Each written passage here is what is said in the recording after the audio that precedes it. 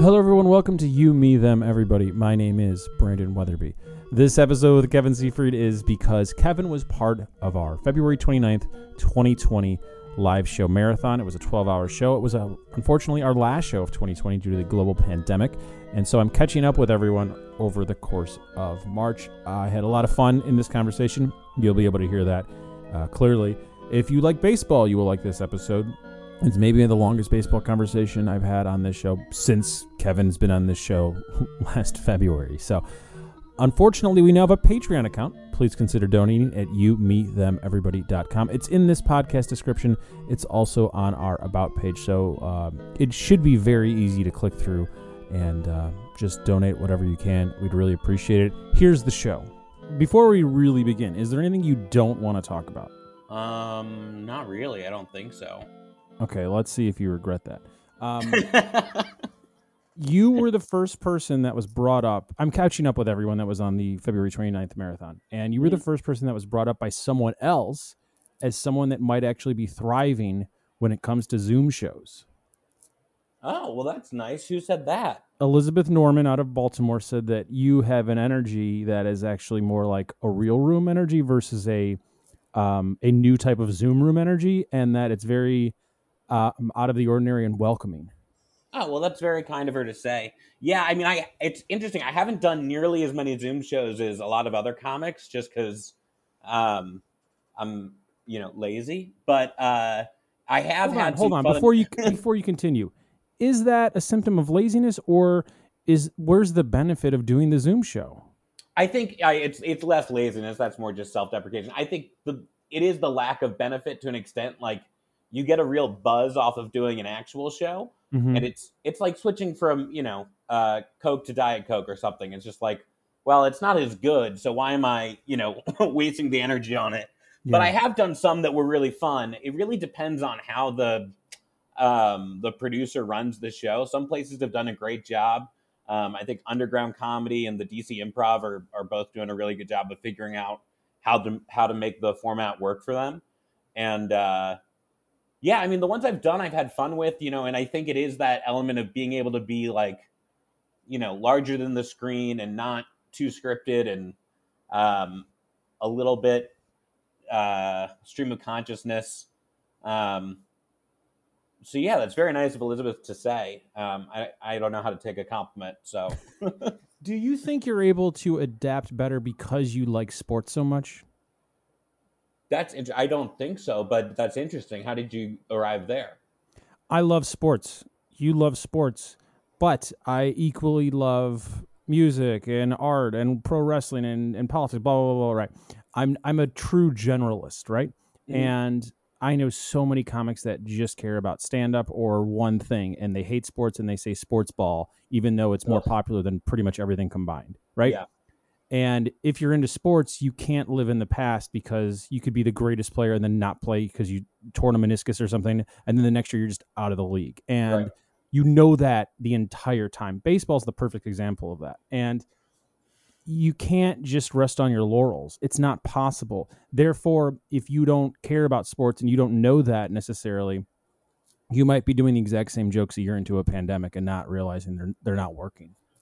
Yeah, I think you're spot on there. I mean, I hadn't drawn that specific correlation, but it makes sense. I mean, I'm definitely somebody who thinks that, you leave it all on the field each time as best you can, and that you kind of have to adapt to the situation and, not bring the last game on to the next into the next one. But yeah, there is that idea that, you don't want to just let it all go. I worked pretty hard for a long time to get to where I was in stand-up. Not that it was anywhere particularly impressive, but I would be terrified to see it all just kind of vanish, which is what it's felt like in the last year. I was just saying to my girlfriend, I've done less comedy in the last calendar year than I did on a given night at any point the year before. Sure.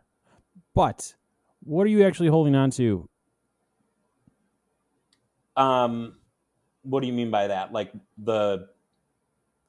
I think this is a real question of sense of self versus a sense of an arbitrary thing that you built. Right. I think it is.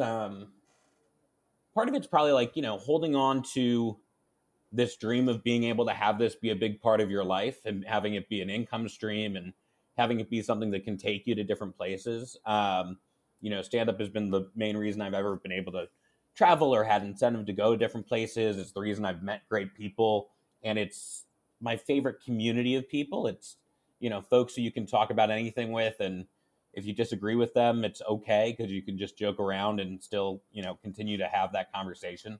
Um, and so I think that the idea of losing stand up means losing that community and losing this platform to say what you need to say to get your thoughts out. Like, I don't know if you saw a few weeks ago when the Confederate flag guy got recognized as he had my exact same name. Yeah, that's kind of why I led with, is there anything you don't want to talk about? Right.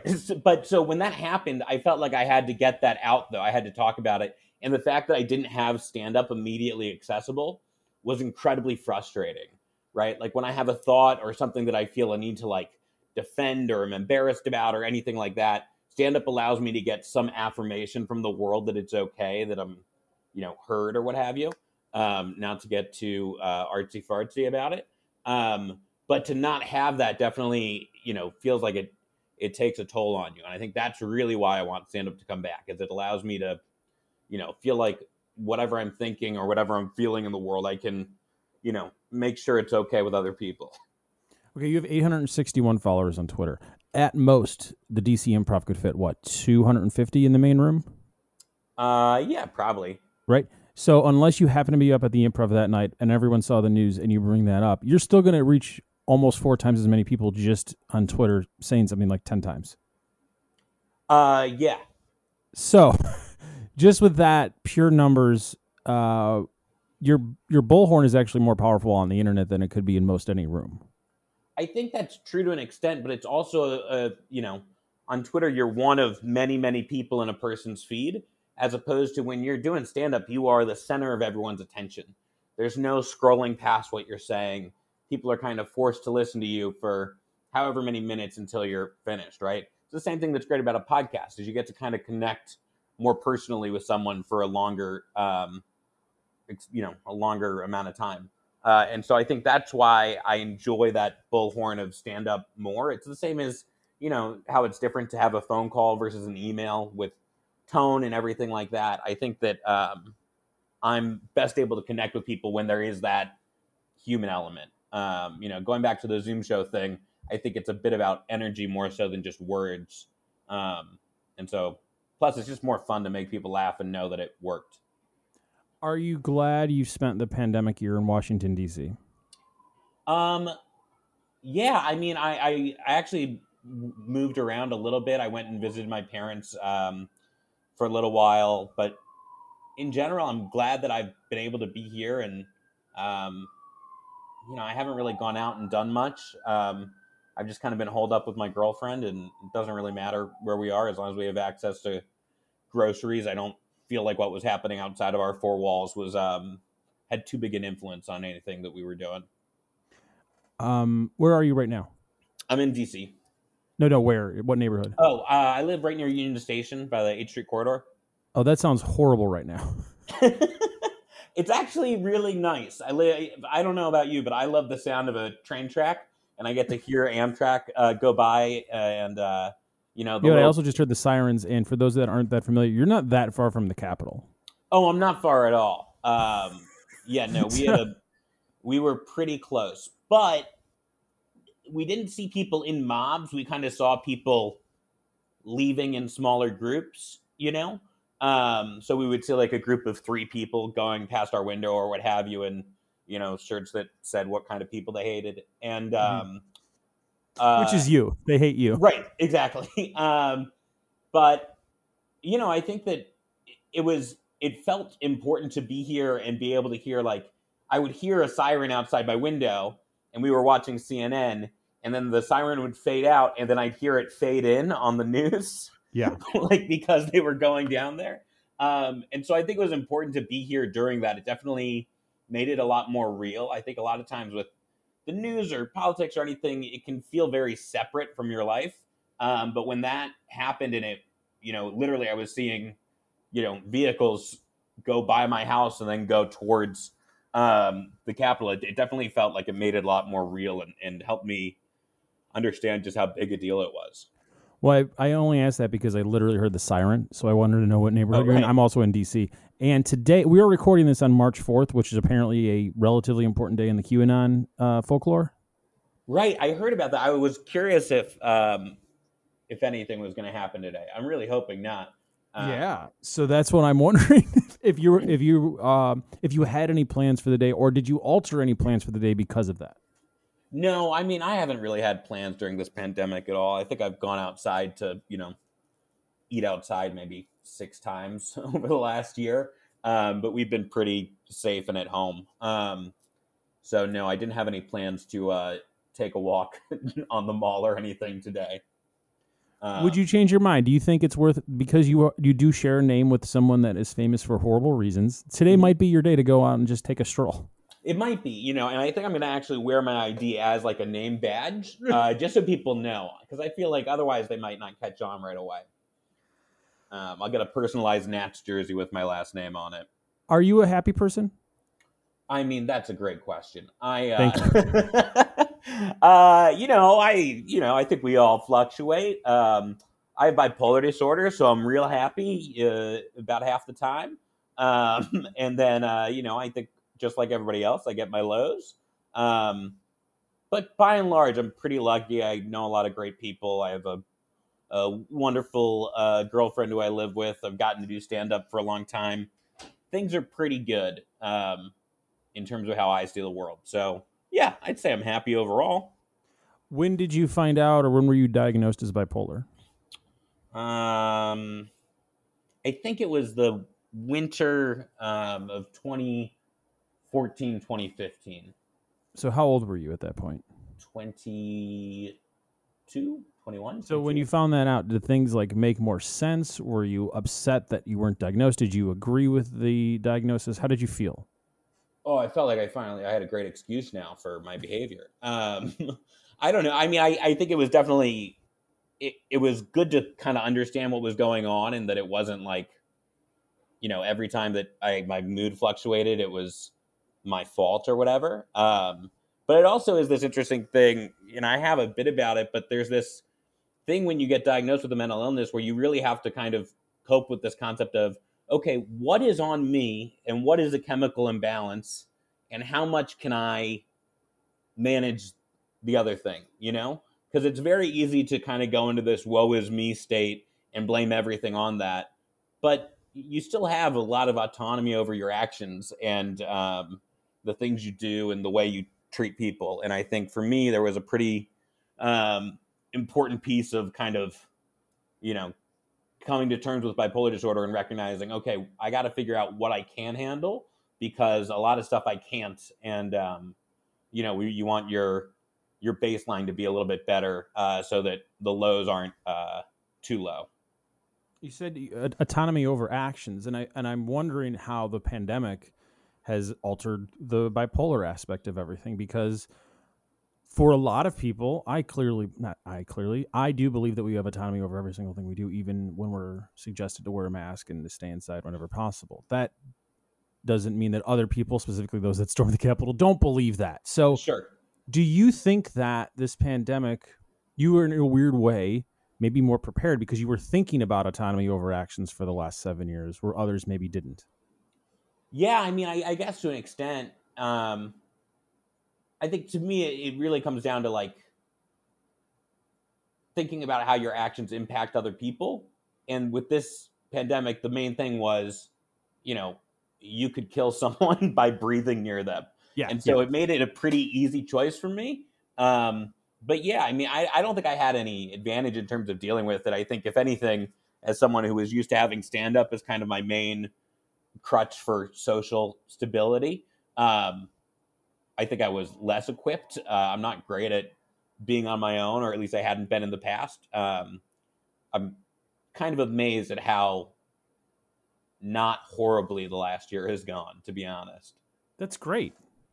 Yeah. I mean, it hasn't been fantastic. I'm still looking Sure. for work, and, losing stand up was a pretty big deal. But I'm not in a psych ward, and I didn't get COVID, and my family's healthy, and my nephew was just born, and so things are good generally. So you miss stand up, obviously. Mm-hmm. You are also, I am not here to judge your behavior, but it seems that you're taking this seriously and you're not doing things that are risky behaviors. Now, there is a stand up community going right now that is definitely doing risky things because they also miss that community. Do Right. you find yourself questioning maybe I should engage in some of these more risky behaviors just because I miss it that much? To an extent, I'm definitely like jealous of the people who are doing things, and I don't think it's my spot to judge however anyone's doing anything because I don't really understand anything about COVID. I just kind of have gone overboard in terms of any precautions so that I, don't mess up. But I have at times been like, you know what, screw it. I'd love to go out and just do a show and be around people. Um, and I have done 2 outdoor shows, and just being, even involved in that felt good just to be around that Sure. vibe that creates a show. Um, but I generally, I just don't quite feel like it would be worth it all the way. Like, I don't think I could stand the idea of if I picked something up or brought it there if for some reason, I got it at the grocery store and took it there. Um, so I just haven't been able to quite bring myself to really engage with that element. Stand up's going to be here forever eventually. I'm not too worried that waiting a few more months is going to mean that I can't do it ever again. I don't think that the stand up community will shun me for not going out during the pandemic. Do you miss more performing or the interactions with the fellow performers before and after the show? That's a great question. Probably the latter. Uh, I don't do a whole lot of reaching out to people individually because I love a good crowd, love being around a bunch of people, and I love being able to riff with comics. I enjoy doing stand up itself. Like, that's definitely, my favorite thing in the world to do. But I think that feeling and community and sense of home that really existed around, the main venues in DC is probably the thing that I miss the most, I would say. Especially in the pandemic when you're not seeing anyone, Yeah. Is there any positive aspect of the Big Hun closing and underground comedy going somewhere else? Not that I see. Okay. And I don't know all the full details or finality of anything with Big Hunt, but I do know that Sean Joyce runs, one of my favorite organizations of the country and underground, and I fully expect them to find somewhere that works Me best too. for them. That's what I'm asking because, like, maybe in a weird way, this will be a good thing. Maybe a literal change of scenery might be good, and maybe it doesn't have to be in a basement. Yeah, it's weird. I do love the dinginess of a basement. Like, Big Oh, I Hunt was loved such it. a It was my perfect favorite place to see a show in DC. right. Like, I'm not knocking that at all. Oh no, for sure. I mean, I think there was something really special about that place and a lot of the elements that made it what it was. I think that whatever happens, if they do wind up having to go somewhere else, I think that Sean will do a good job and find somewhere and make it great. I have very few doubts about that, but I don't think that. I think it will be different, but not necessarily better or worse, if that makes sense. Okay. I think That absolutely makes sense. yeah. I miss the casual conversations with folks like you, and the last few weeks have just.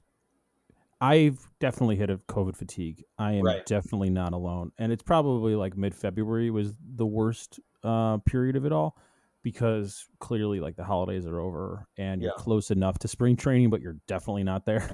And now I feel crazy hopeful for the obvious vaccination reasons, but also like, oh, we could spend more time outdoors. And this wonderful Atlantic piece that was released last week, it's a very long read, it's like 30 minutes long, essentially saying like, yeah, we kind of screwed up the messaging here because like outdoors has always been safe if you take these precautions. And like, that's what I miss. I miss seeing more than one person that I don't either live with or is in like a circle of 5 to 10 folks. Does that make sense?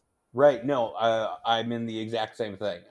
As good as like a one-on-one conversation is, there's something so fun about having, a group of people in each of their own perspectives and voices around you and getting to just kind of, either talk in a group or, go from group to group at a party. And there is something really fun about that dynamic. Definitely. It makes me hopeful for all of the performing arts because I think everybody misses that party. And the easiest party that isn't a actual party is a concert, is a comedy show, is an event with people doing a thing on a stage, and you can interact with other people. So I do think we're going to have a roaring 20s. It's just Yeah. will all of our peers make it because they're being reckless in the last 6 to 12 months of a pandemic? I don't know. Right. And I mean, to be fair to the folks who are, doing whatever in terms of meeting up with folks, the numbers are obviously very, very different for people in the 18 to 40 age range versus the 60 and over age range. Not that it isn't still a significant risk and whatnot. But I like to keep that in mind when I get worried about people. And, I hope that everyone stays healthy and whatnot. But I'm very much in the same camp as you of, I think that once we know for sure it's okay to go back, once it feels like it's not still that kind of staggered reopening, that's when I think that shows are going to start selling out every weekend, because I don't think anyone's going to want a weekend home at alone 100% agree. anymore. 100% agree. Or if they did want that weekend at home, but they've already moved from a city. Right. They're, out in the suburbs. I mean, even it's been interesting to watch like real estate prices change here over the last year. Like I was living in one building and we wanted to move in. We were in a studio and we wanted to move into a 1 bedroom because it was insane to live in a studio during this. And we went and I proposed a price to the building and I was like, we can pay this. It's less than what you're listing it as, but people are moving out. Rates are going down everywhere else. Here's comparable prices. I know that, you've laid off a couple of people or people have left to go elsewhere, and they wouldn't take it. And then 4 months later, we signed a lease somewhere else. And I looked back and the prices there, I think it dropped $500 a month. Whoa. It was That's like substantial. it was like by 25% of the rent. And then they were, and that was, it was just crazy to me. It wasn't like $500 off a, $7,000 a month thing. It was off of something where that's a significant portion of it. Yeah. And so, yeah, it was crazy to see how even in, areas where people could kind of expect to figure out what was going to happen, stuff still very much went past their expectations. What's odd about this, maybe not odd, but what's maybe interesting about this is you were in the majority of people that have moved during the pandemic. You happen to move within the same city, but you did move. People, some people moved home, some people moved across the country, some people moved a few states away. The majority of people I've talked to from the February 29th show this March have moved. That's interesting. Yeah. I think a lot of people, the thing that's great about being in a city is that you can go out and do stuff, right? You can go out and connect with people. There's so many things to do, so many people around, so many great restaurants. And then because of this pandemic, like all the benefits of that are kind of gone, and so it makes that premium on pricing a little bit harder to bear when you realize that having space might actually be more valuable than having access to those things. Well, did you consider leaving the district at least until the pandemic was over?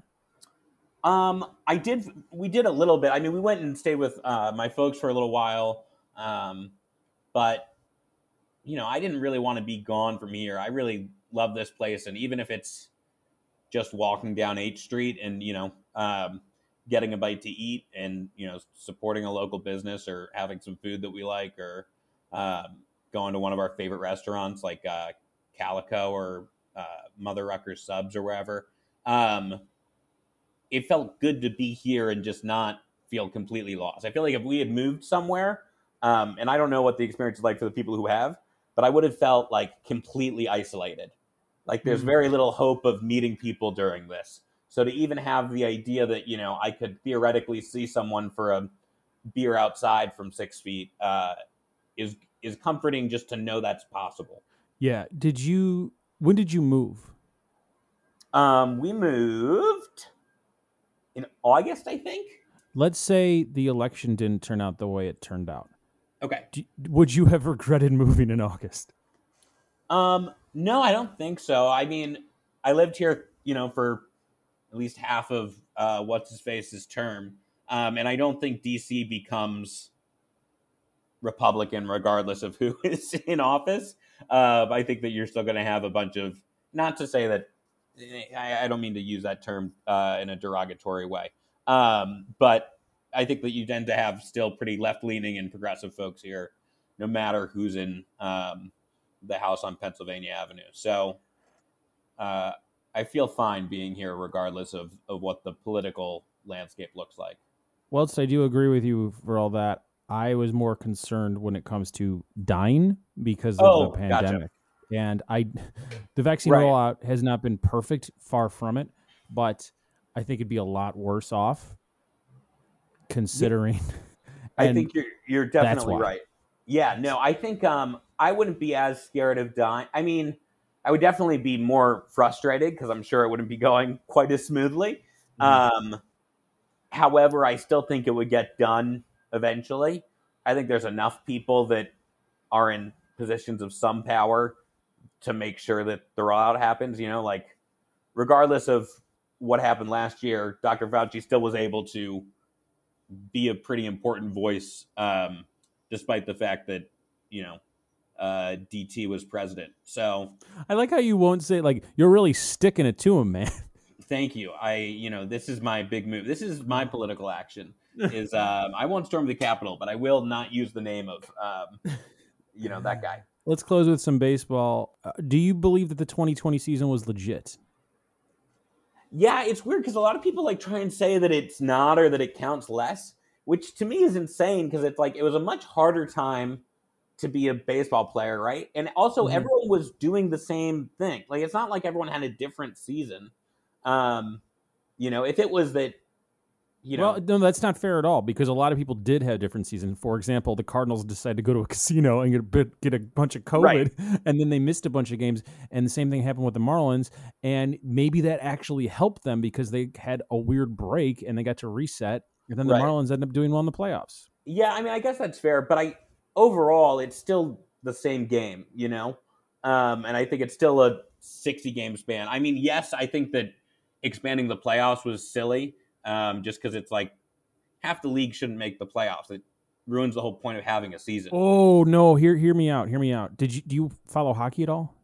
Not particularly, but I know that they have more expanded playoffs. They have an expanded playoffs, and they did it again with the bubble, and same with the NBA. And those games were so exciting, and it was totally worth it to me. And I think both of them and the NFL did it this year too. Having those extra games made it more exciting, and it really took away nothing. I'm only bitter because the teams I like lost in the first round, but I still believe in the format. But how long was the NBA season? How long was the NHL season? They were way closer to full seasons. Okay, but their full season's about 80 games, right? Their seasons are 82 games, and I understand with baseball it's 162 games, but when it's a 60-game season, the expanded playoffs are like the only thing that's like relatively, to me, fair. Right. And I think that given the case of a 60-game season, it made sense during that to do for some extent.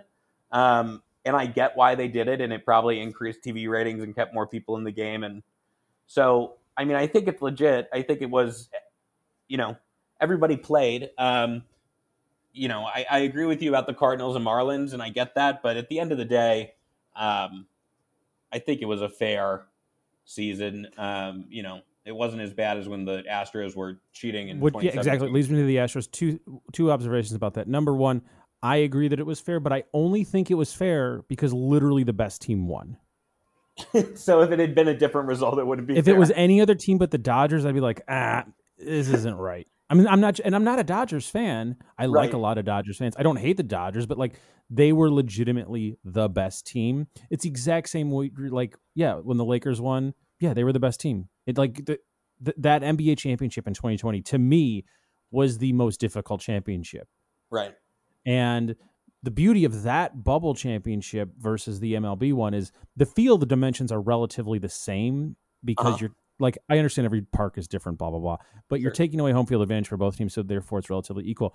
The bubble's different because you don't have people sitting courtside and the court is literally expanded because of that. So players are able to use more of the surface of the court, if that makes sense. Right.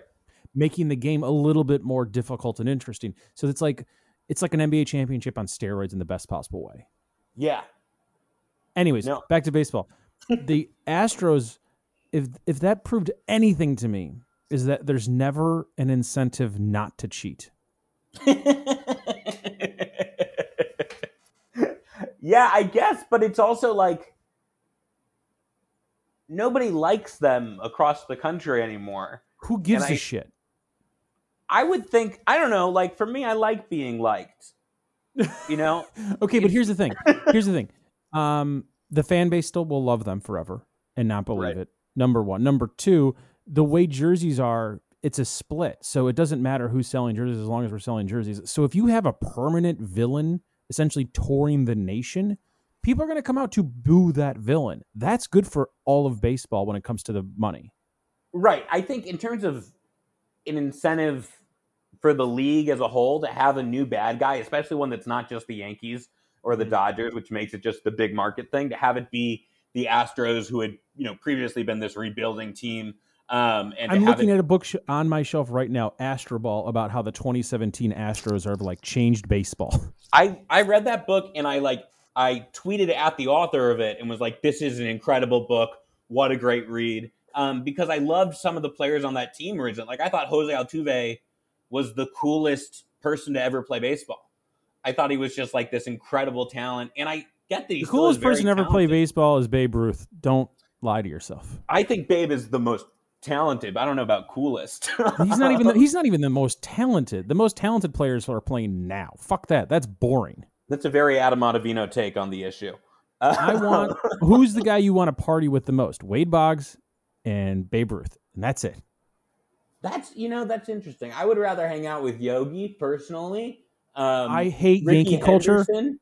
Ricky Henderson would only talk about Ricky Henderson. That being said, Gwynn? Tony Gwynn is. Have you seen? Is Tony Gwynn still with us? No. Yeah. So you want to hang out with that? Also, did you see the last few years of videos of Tony Gwynn?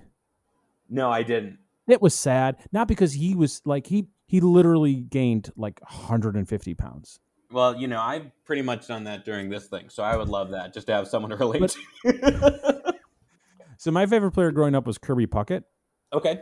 And I had as many Kirby Puckett cards as I could. I went to the Triton Community College baseball camp because he did, and my mom went back to school there. Like, I loved Kirby Puckett. He's from the west side of Chicago. Kirby Puckett ended up becoming a pirate rapist. He lost an eye, and then he was prosecuted multiple times. No, or I shouldn't say prosecuted. He's arrested a few times for sexual assault. Yikes. He's a pirate rapist. So I don't want to hang out with him. And I'm bringing this up because the more I learn about these folks, the less I think, oh, they're cool. I'm like, oh, no. I just want all the people that I know are legitimately across the board who we think they are. Babe Ruth and Wade Boggs. The most authentic. You know what? That's fair. There was no real good political spin on either of them. We kind of know the full story. Yeah. And I also like the Babe Ruth thing because like I love dudes in pain. And you can see it in his face at all times. Yeah, like he's not eating those hot dogs out of joy. Wade's not drinking those beers because he's happy. Right. He didn't steal that horse because he thought that it was going to help him, go off into the sunset. And those are good guys to party with, and they're going to get, they're never going to get arrested because it's still America. And those are two white men that every white man loves. Yeah, that's a fair point. Ideally we wouldn't have that be the situation, but it probably is the reality. Okay, so therefore, let's go to 2021, which we are in now. Who are you rooting for? Who do you think's going to win? And what's the World Series? Great. My order every year is Yankees, Rockies, Nationals, Brewers in terms of my rooting crew. But obviously the Rockies are barely a baseball team anymore, so I don't think that they will do very well. I think the Yankees... Hold on. Don't say anymore. They were in the playoffs a few years ago. Right. In terms of the way the front office there operates and the lack of respect they have for their fan base and for putting a good product on the field, I don't think they'll do anything good this year. I'm a huge lifetime. I used to go to like 20 Rockies games a year when I was a kid. Mm-hmm. I would spend my whole summer at Coors Field, and I love that team. But so why are Rockies only number 2? I was born in New York, so I was a huge Yankees fan. Moved to Colorado when I was like 8. And then, started rooting for the Rockies because I was going to the games all the time. But the Yankee thing was kind of already in my blood. So, plus that way I had something to do every October. But yeah, I think that the Yankees are pretty well set up, although I think people are way underplaying the injury concerns about the fact that, whatever, 4 of the starters on the team have pitched a total of 1 inning in the last year. I think that if at least 2 of Severino, Jameson Taillon, and Corey Kluber stay healthy, I think they'll have a shot at, at least getting to the World Series. The Dodgers are obviously everybody's big pick, but I would rather watch the Padres win than the Dodgers because they right now kind of represent this thing that is going against the grain of this like money over winning philosophy. They've pretty much gone all out and been like, what we care about is just winning. We want to win. We want to have a fan base. We want baseball to be exciting. And so I would be absolutely stoked to see them beat anybody besides the Yankees in the World Series. So your pick for the World Series is Dodgers-Yankees or Padres-Yankees? I'm going to pick Padres-Yankees because I would rather see that. Got it. And you know what? I think that's probably what will end up happening just because whenever the unanimous pick is somebody, I think generally outside of last year, it usually doesn't wind up being that team. But in terms of winning the World Series. Right. If everyone at the beginning of the year is like, this is the team, it has to be this team, very rarely does that actually come to fruition. I think the Dodgers have a much stronger team than the Padres, honestly, overall. And I think their pitching staff's better despite the trades from San Diego. But I think it would be more fun to see San Diego go. And so I'll pick them just out of hope. Yeah. That's fair. Good luck. Thanks. What's your pick? I'm really only following the Cubs and Sox, and both are primed to repeat exactly what happened last year, which is really good, solid regular season with stretches of like 2 to 3 weeks of just like pure winning, Jesus, like relatively easy winning, and most likely both flaming out in the first round of the playoffs. And both teams have made really solid moves. I actually understand getting rid of Lester for the Cubs, especially with what happened yesterday with Lester going down for the Nats. Right. Arrieta, for better or worse. Arrieta was my, like, you told yourself a million times, don't ever buy a jersey of a living player, yet you did it anyways, and like he's a fucking idiot. So so I'm glad Arrieta's in a weird way back with the Cubs because we got rid of him in a dumb way. So I'm glad he's back. And getting rid of Schwarber was actually kind of a good thing, and I think he'll do well in the Nats. Anyways, I think the Cubs are primed to either get the wild card or win the division. I think the Sox have just made themselves slightly better when it comes to on-field product, but slightly worse because I think Tony La Russa is a drunk in a worst possible way, and his most recent DUI proves that. And why do you get one of the most boring, white, problematic coaches to coach the most exciting, diverse squad in all of baseball? I'll never understand. Well, he completely understands because Jerry Reinsdorf said it was a mistake to let him go in the 80s. So that's why it happened. Right. But I do see them. I wouldn't be shocked if it's a Yankees, White Sox, ALCS with the Yankees advancing. That would be fun. I mean, I think the one thing that is fun from a narrative standpoint about the La Russa thing is if La Russa grows as a person because of being on the White Sox. I don't give a shit. He's almost dead. I want the young people to be able to succeed. I mean, only from a sports writer angle. Fuck the sports writers. Mark Burley should be in the Hall of Fame, you fucking assholes. He threw a perfect game, multiple no-hitters, and has a World Series ring. Fuck off. He also has a 3.90 career ERA. And he also, who gives a shit? He was the fastest pitcher in the game. You want to talk about speeding up the game? Put Mark Burley on the mound every goddamn inning. That's I love that as like the number one reason to put someone in the Hall of Fame. He took such little time between pitches. Yeah, the end. He eats innings. I have not heard anyone be a big Mark Burley stan before. That's very fun. Anyone that has multiple no-hitters that pitch that fast and has a World Series ring should be in the Hall of Fame. There's no one else that's out of the Hall of Fame that was able to do that.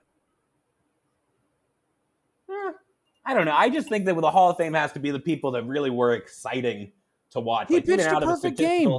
He pitched the quickest perfect game. Right, but that's one game, you know? Yeah, you do that once. I'm not saying I have to, but I'm saying that, Armando Galarraga basically pitched a no-hitter once. AJ Burnett pitched a no-hitter. There's a lot of folks who have accomplished that. I said perfect game. I know. I couldn't think of a good. He perfect also game pitched a example no-hitter. Off the top of my head. He pitched multiple. He pitched a no-hitter and a perfect game. Perfect game's already a no-hitter, and he's got a World Series ring. Yeah, but who else? Like Luis Sojo has 3 World Series rings. You know what I mean? Like it's so fucking put him in. I don't give a shit. So nothing is sacred. We should have a hall of World Series rings. Anyone who's ever played in the playoffs should be in there. If you played baseball in October, you get a spot in the Hall of Fame. I hate the Hall of Fame also just because, Ty Cobb is a piece of shit, and the whole thing is formed on bullshit when you don't allow the superior athletes to play. Satchel Paige doesn't pitch until he's 42 in the majors. Like, fuck this thing. This whole thing is bullshit. Yeah, it's a very weird concept, and the way people talk about the Hall of Fame, I don't like. You're defending it. Well, no, I'm not defending it. I think that when it should be a Hall of Fame. It should be the people who made baseball exciting, and I think that's really what the qualifications should be. I think. And to me, the guy that's most likely going to a batting cage to pitch is the most exciting pitcher. Yeah, I guess. I mean, I don't know. I just think of it as like the people who were the faces of the game and really got lots of people into it. So for me, I think it's crazy that Sosa's not in the Hall of Fame and McGuire and Clemens and Bonds and, So what you're saying is Curt Schilling has a lot of good political ideas. Well, obviously. I mean, he's kind of one of the most informed people right now in the world. Did you notice that he got the biggest share of votes this year? Yeah, he did. He lost from a lot of people. But I also don't think he's as good a pitcher as, I don't know, maybe I have a higher standard for pitchers. I don't think Andy Pettitte should be in. I didn't really think Mussina should be in, and I love those two. So the thing about the Schilling thing is you're kind of wrong if you say what you believe in, because for better or worse, I don't like Schilling. I don't think he belongs. But in terms of the myths of the game, that bloody sock is more important than most any actual stat. Right. But you forgot my one main, thing that kind of defines all of this, which is that anyone who helped the Red Sox or any other team beat the Yankees should not be allowed in. And I think that's really a key element. You're forgetting the fact that he beat my Yankees in 2001 when I had just moved to a new city and needed a win. And then he went and did the stupid stuff with the Red Sox. And I also think it's interesting that he played in the 3 most racist cities in America. He went from Boston and Philly and Phoenix, which is just a really... I mean, I guess that, he fit into the culture in all 3 places. But, I guess I have a lot of very strong Yankee and, really just Yankee bias against. So I think what we really need to do is let's stop talking about the Hall of Fame or stats. Let's just do racist power rankings of cities. Well, you got Boston at number 1. They've got a pretty good history there. Holy shit. What if Cleveland is the least racist of all the teams, but they just have the most racist logo? I honestly think that could be the case. Now I'm looking at the map. What about Seattle? What's Seattle? Mariners? Yeah, no, not the logo. I figure you have to rank both. I think you got to bring both things. Is Atlanta the least racist city with the most racist logo?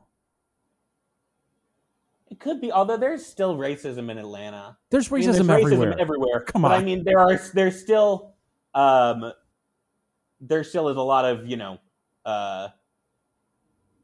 whatever. I think that Atlanta probably is more racist than Seattle. But then again, it's also more integrated. Exactly. So okay, so is Los Angeles the least racist or the most? You see what I mean? Right. I don't know. I got to travel This is tough. More. I got to travel more and then just kind of walk around and see who's a jerk. I think well, if we're doing jerk power rankings, you're the most jerk city. What, DC? Oh, yeah. No, New York. Oh, well, first off, DC is more jerks than New York. And then second off, New York is a close second. Yeah, I mean, I don't know. I think that New York's jerks are very, reasonable. Fuck you, you're wrong. You're so wrong. But no, because I think there's always a reason why you're mean in New York. And the reason is you live in New York. And I think that's helpful. Your day, no one's having a good day in New York. No one gets off the subway and is like, oh, what a lovely ride to work, And I just saw a man poop. You're wrong. So people move to a place that they know they're going to be a jerk. Brent, have you ever lived in New York? No. Okay, I've lived there. It is. It can be real miserable to live. But what's nice about it is when you run into someone or you walk by someone and you say something mean, like for instance, I'm walking here. You say something kind of angry and mean like that. You never see that person again. So then you can walk on with your day. And the thing about New York that's great is people get their anger out in these little interactions, and it doesn't mean anything. So you do that instead of holding on to your anger and taking it home and having a bad relationship with your family. I think that you just proved my point because lifelong New Yorker and most recent president has just, you proved my point. How so? He's a guy that he got his anger out in little bursts and then inspired a bunch of people to storm the Capitol and hang the vice president. The lifelong New Yorker who's got a wonderful relationship with everyone in his family. Yeah. Okay. I don't really consider him a New Yorker, but maybe that's me. I don't really consider anything south of or anything north of So Queens isn't part of New York? No, well, he's been mostly in Manhattan. He grew up in Queens at the beginning, but let's be honest, he's been in Manhattan for the vast majority of his life. So the formative years, those don't matter. Yeah, there's always going to be an aberration here, Brandon. I understand. You're trying to trap me, and I understand. You're trying to get me into a place where I sound like an idiot for my belief that New Yorkers are good people. And, yeah, sure, I don't make a lot of sense when I argue. But I stand by. I stand by my belief that New York is less jerky than D.C. Because D.C., people aren't as outright mean, but they are... I don't think anyone in New York thinks they're better than anyone else. In D.C., everyone thinks they're better than anyone else, and they would explain it to you. Both could be true, but the people that come from D.C. come from all over the country thinking they're better than you.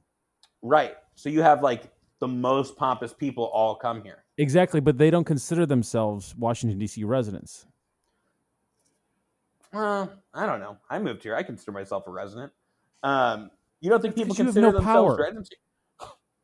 Actually, Brandon, I don't know if you know, but my name is associated with someone who stormed the Capitol. So I have a pretty big power in a lot of communities right now. All I have to do is say my name, and they'll come a-running. You, Me, Them, Everybody is made by me, Brandon Weatherby. Our theme music is by Daniel Knox. Our art is by Jillian Ron.